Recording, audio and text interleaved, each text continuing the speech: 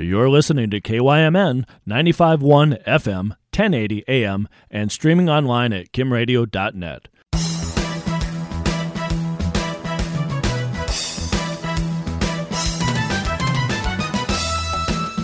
It's time for the On Deck Sports Show, sponsored by Falck Financial Services. It's the show that covers America's pastime through the eyes of the people who love it the most. From journalists to broadcasters, and of course the athletes that play the game, we will have all your bases covered. Here's your host, Colin Landsteiner.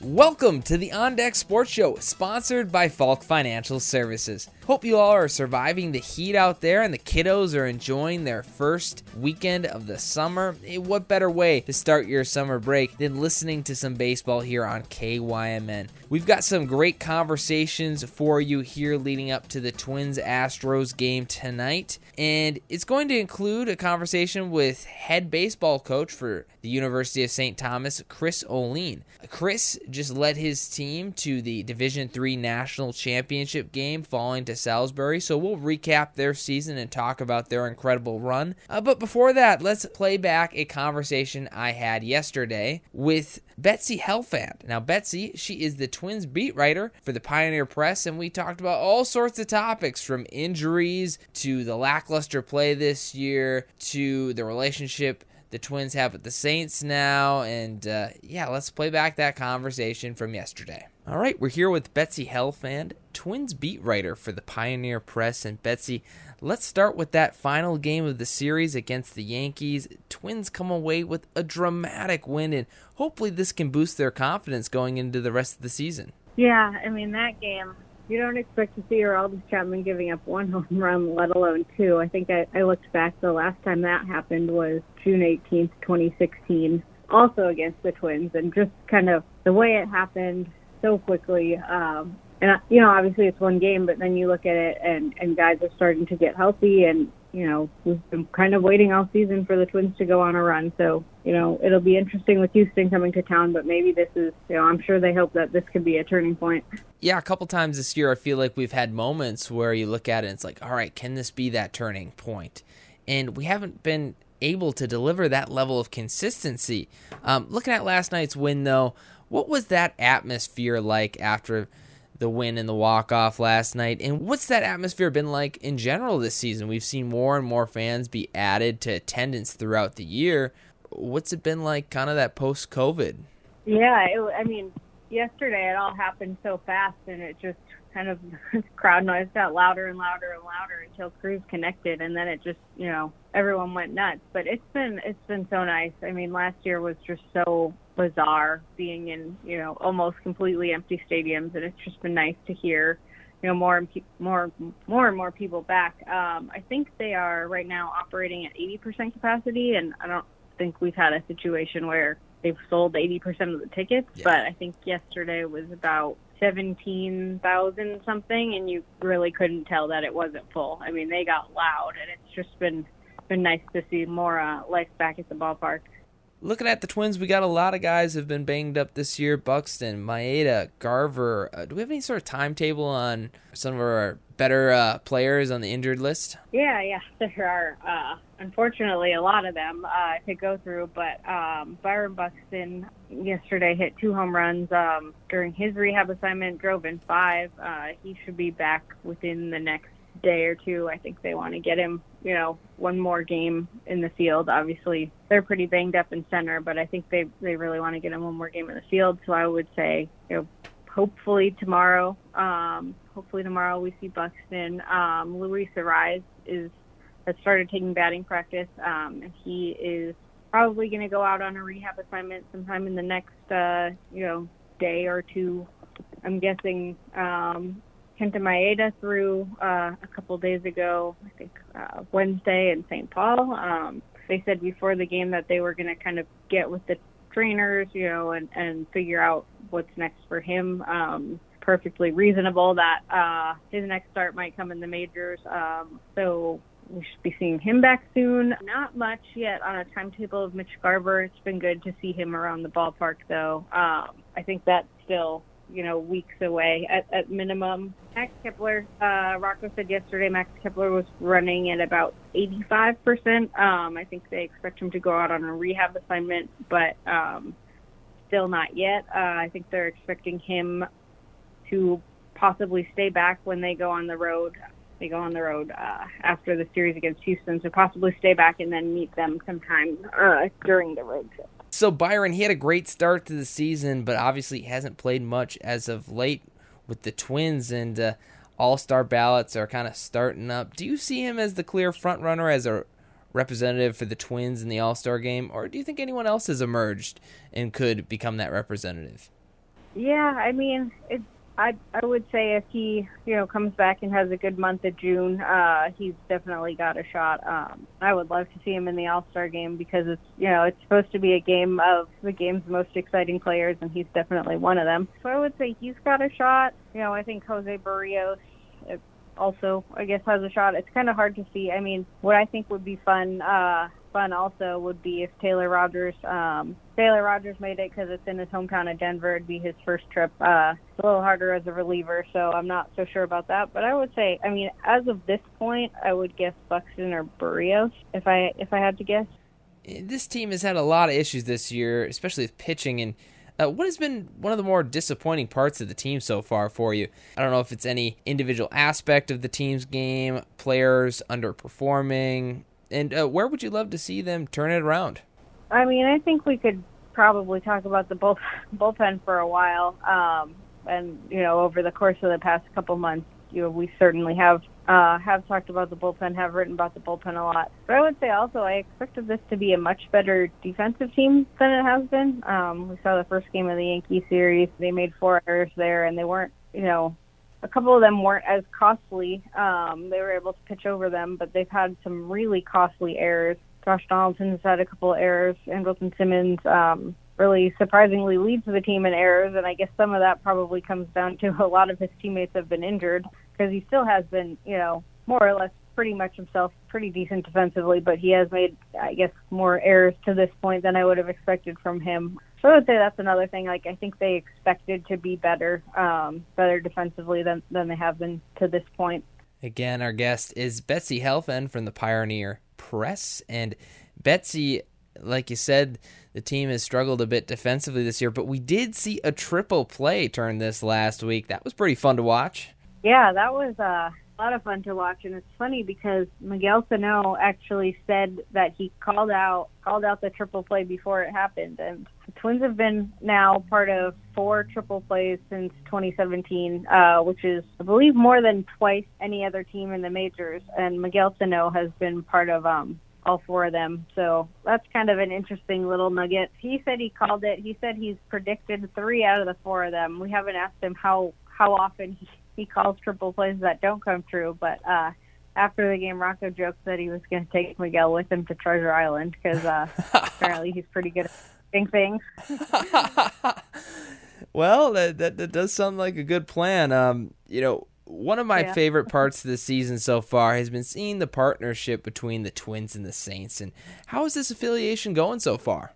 It's been good. I mean, it's just the level of convenience for the Twins. I mean, especially considering how many injuries they've had. I mean, how often they need to call down there. I don't think the Twins could have asked for anything more. And one of the interesting things I was kind of writing about last week, too, is just from a player and these guys who are going back and forth, a lot of them, have 2 apartments. They had one in Rochester, one in Minneapolis, or they'd have an apartment in Minneapolis or an apartment in Rochester and live out of a suitcase out of a hotel in the other city. And so just for those guys, too, kind of the ease of living is a big thing, too. And that, that can help on the field, too. You take away some of their stress off the field. But, just being able to send Byron Buxton over there, send guys over there on rehab. Buxton can come over to Target Field, be around the team, and then go over there and play his rehab game and then go back to his house. It's all around. I think it's been a pretty good partnership so far. Yeah, absolutely. That convenience is huge. And, the big question, I think, for a lot of people right now is everyone wants to know, are the Twins going to be sellers at the trade deadline, right? And do you think that we could see us dealing any of those fan favorite players come the trade deadline? And if so, what are some potential guys that might be traded? Yeah, I mean, it'll be interesting to see the way they're trending. Obviously they won last night. The way they're trending, the way they've been trending all season. I mean, you have to objectively look at it. They are very far out of the division. And they've had opportunities to start making up games, and they haven't. So the way it's going, the way I look at it, yeah, they basically have to. But then you think about it. I mean, they have a lot of guys on expiring contracts. So Nelson Cruz would be one of those if he draws some interest. And Simmons is up after this year. Hansel Robles. I mean, this is a pretty long list. Jay Happ, Michael Pineda, those are guys that could draw some interest from other teams. There's a couple more. So those are the guys you kind of look to first, and then you kind of look past that and think, all right, like, what are the Twins trying to do for next year? Is it just going to be a situation where they say we still believe in this core and we want to keep this core intact, and just kind of supplement that for next year? And then you're probably looking at a situation where it's just those guys on expiring contracts. So otherwise they have some interesting names who are up after the next year. So it'll be, I'm definitely intrigued by what the next kind of month and a half is going to hold. Yeah, it's going to be a big month and a half for the Minnesota Twins for sure. And lastly, Betsy, I know it's been a hard season, but do you have any silver linings for the team so far this year? Yeah, I mean, I think obviously they've had so many injuries, and you never want to have this many injuries. One of the things is that we've gotten a good chance, and especially probably, after July 31st, they'll get a really good chance to kind of see what they have in a lot of these guys. Alex Kirilloff, Trevor Larnach, Brian Jeffers, even Nick Gordon. A lot of young guys have come in and gotten opportunities, and it's kind of going to be interesting as the season goes on to see what really takes hold. I think Trevor Larnach looked pretty good. He's got a nice approach, and we've seen kind of the raw power from him. Kirilloff, I guess, is another guy who has gone, through some injuries. He just sprained an ankle, but he shouldn't be out too long from that. It's a good, I guess there are good open opportunities for him and Larnach. We've seen some promising signs from Jeffers since he's been called back up. So I think, I guess if you look at it that way, the injuries have opened a lot of opportunities for a lot of guys who are, supposed to be big pieces of their future. So I guess you obviously want to be contending. You hope to be contending. This team was supposed to be contending, but I guess at the very least they can see what they have moving forward. Betsy, thanks for joining us today, and let's go get a series win this weekend against the Astros. Yeah, thank you so much for having me, and you too. There you go. That's Betsy Helfand, Twins beat writer for the Pioneer Press. If you're just tuning in and want to listen to the On Deck Sports Show, you can find us on kymnradio.net. We podcast weekly. Our episodes, great conversations from, beat writers, broadcasters, players, coaches, you name it. Everything baseball we talk here on the On Deck Sports Show. When we return, I'm going to be talking with head baseball coach for the University of St. Thomas, Chris Olean. Again, this is the On Deck Sports Show, sponsored by Falck Financial Services. There is no sure out in baseball, a game rich with statistics and probabilities. The investment world is also filled with numbers with no sure outcomes. Falck Financial Services is an independent financial planning firm that utilizes Riskalyze, a Nobel Prize-winning framework to help reduce fear and uncertainty by finding an advisory client's investment comfort zone. To learn more, call 507-645-2993 or visit us at falckfinancial.com. All investing involves risk, including loss of principal. No strategy assures success or protects against loss. Securities offered through First Heartland Capital, member FINRA SIPC. Advisory services offered through First Heartland Consultants. Falck Financial Services is not affiliated with First Heartland Capital.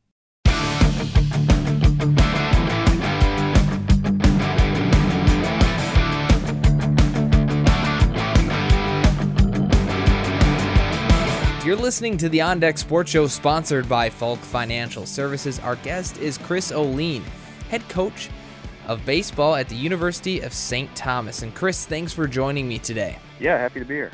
Chris, your team made one heck of a run this year, coming up just short of the D3 championship. Even though it didn't end up with you guys with the title in the end, looking back on this season and your guys' playoff run, you have to be proud of your squad for the way they fought through the year. Yeah, I mean, they showed a lot of heart, a lot of resiliency throughout the year. I mean, not only, I guess, when you talk about just on-field competition, but, COVID and all of the other things in terms of stops and starts. And I know we weren't alone in dealing with that. All the other schools had to do it too, but I mean, it was still a real factor for everybody, and for them to be able to push through and put together a season that was certainly really unconventional. We're just really proud of them. It was a wild ride to the finals, and this team really battled through some adverse situations, found a way to pull through. Is there a specific moment or game in this tournament run that really stands out to you?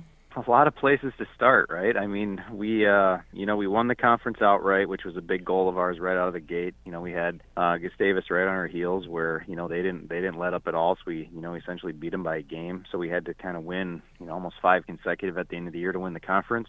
Then as we got to the conference tournament, we same thing. Like we felt like we were in a decent spot to get an at-large bid, whether we won the conference or not, but it really wasn't assured.